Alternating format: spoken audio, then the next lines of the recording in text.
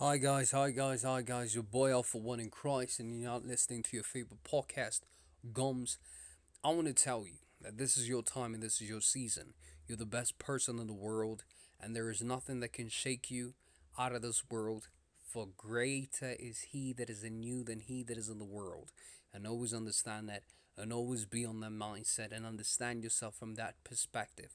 Whatever God tells you who you are, about you, about anything that has to do with you, just know that it's you, man. When another person in this world tries to tell you and give you these attributes which are not actually in line with the Word of God, bash them, throw them to the ground, because that's not who you are. But you should know that you're royal priesthood. You're the best person on the planet. Nothing can ever change you from that. And I am certainly confident that you're now listening always and by all means necessary. You're now listening to the word on a daily basis, whereby there's a sharing of the devotional that's coming up your way right now within a couple of minutes or so, right? And I know that you have spared those 10 minutes that I told you to spare and put aside within your 24 hours. And I really believe in you. I really believe in everything that you can do. You have a capability. Don't let your teachers tell you that you're not brilliant. Like, who writes a test? They created that test, and then they say that a piece of paper, a 1 hour paper, suddenly can determine what kind of intelligence you have. That's impossible. Always know that you're above that paper, regardless of the mark you get. But I'm not encouraging you not to read. That's not what I'm doing. But I'm saying that it doesn't mean that when you get in lesser marks, it means that you are not smart and incompetent. That's not the truth. You're the best person in the world. I love you so much.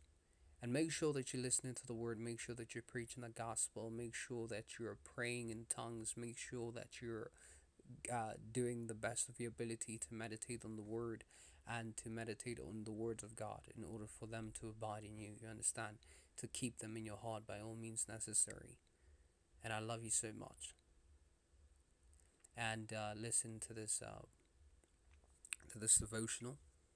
My old man of God, Pastor Chris Yakilome, my daddy. Right. The word of God is true.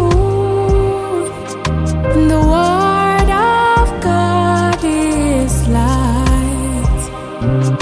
The entrance of God's word to your heart will change your life. Oh yeah, receive it and let it guard your heart. Speak it and it will turn your life around. With the rhapsody we're telling, ignite your life today.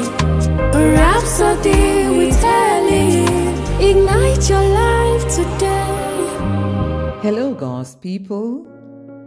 Blessed be God that He works in us, both to will and to do of His good pleasure, by His word and the ability of His Spirit, in Jesus' name.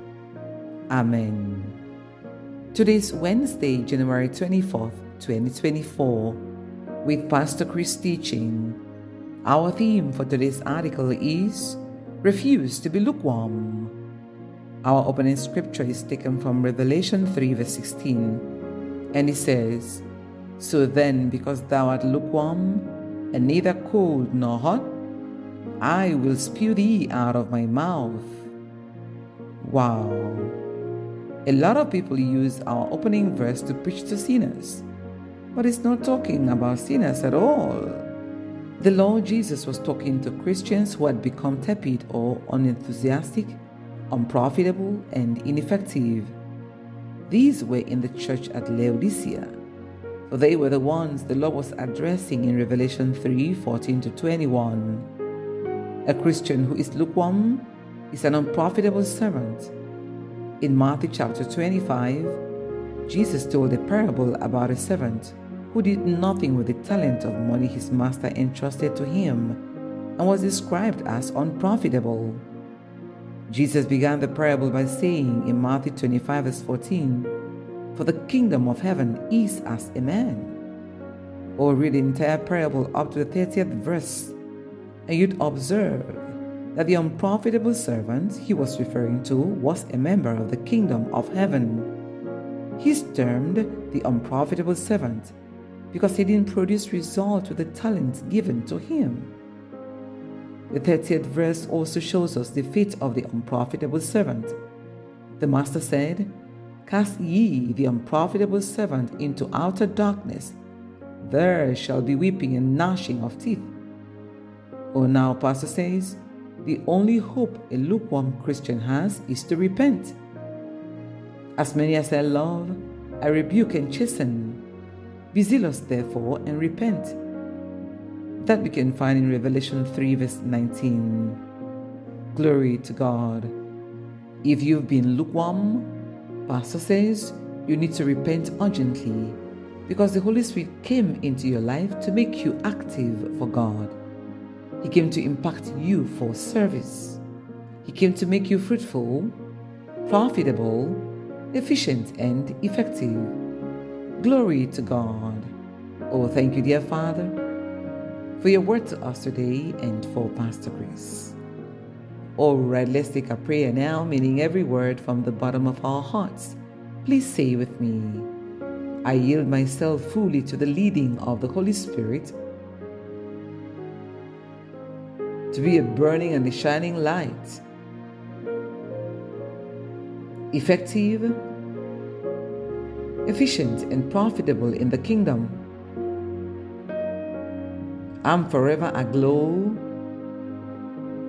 radiant, fervent, and active in serving the Lord, winning souls and spreading the gospel. Thank you, Lord, for your Spirit that propels and guides me to be ever fruitful and productive. In Jesus' name, Amen." All right, for further study, please read Revelation 3, 15 to 17, Romans 12, verse 11 of the MNT, then 2 Timothy 4, verse 2. Praise God, saints.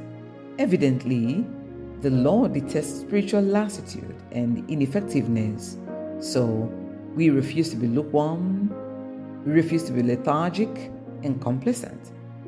Unprofitable is a dangerous place to be. Remember what he does with the branches of the vine that produce no fruit? Oh, or we take our stand for the gospel and we are effective, fruitful, productive in our Christian walk, and then profitable unto our Master. We are boiling for Christ by the impact of the Holy Ghost. Blessed be God. All right, for further details, please contact us via any of our social media handles or visit any Christ Embassy church near you. God bless you and do have a most wonderful day. And I know you've been listening to that intently, intuitively, and I do know that it's going to change your life. Those words are going to change your life. Matter of fact, the truth is, they've changed your life immediately. Because faith cometh by hearing, and hearing by the word of God. Understand? So basically, I want you to do this prayer with me. If you have not received salvation, do this prayer of salvation with me.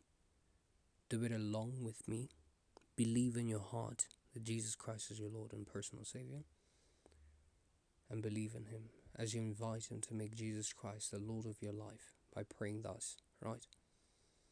Say this. Say, "O Lord God, I believe with all of my heart in Jesus Christ, Son of the living God. I believe He died for me and God raised Him from the dead. I believe he's alive today. I confess with my mouth that Jesus Christ is the Lord of my life from this day. Through him and in his name, I have eternal life. I'm born again. Thank you, Lord, for saving my soul. I'm now a child of God. Hallelujah. If you've just said that, congratulations. You are now a child of God. Make sure that you get a church nearby. Right. But I would suggest that you get a tongue-speaking church, like a Christ Embassy. Right. Yeah, and a tongue-speaking church. So, yeah, that's all I could say. And it was a pleasant pleasure as well as a privilege for you to be listening to me. I love you so much. It's your boy Alpha One in Christ, signing out.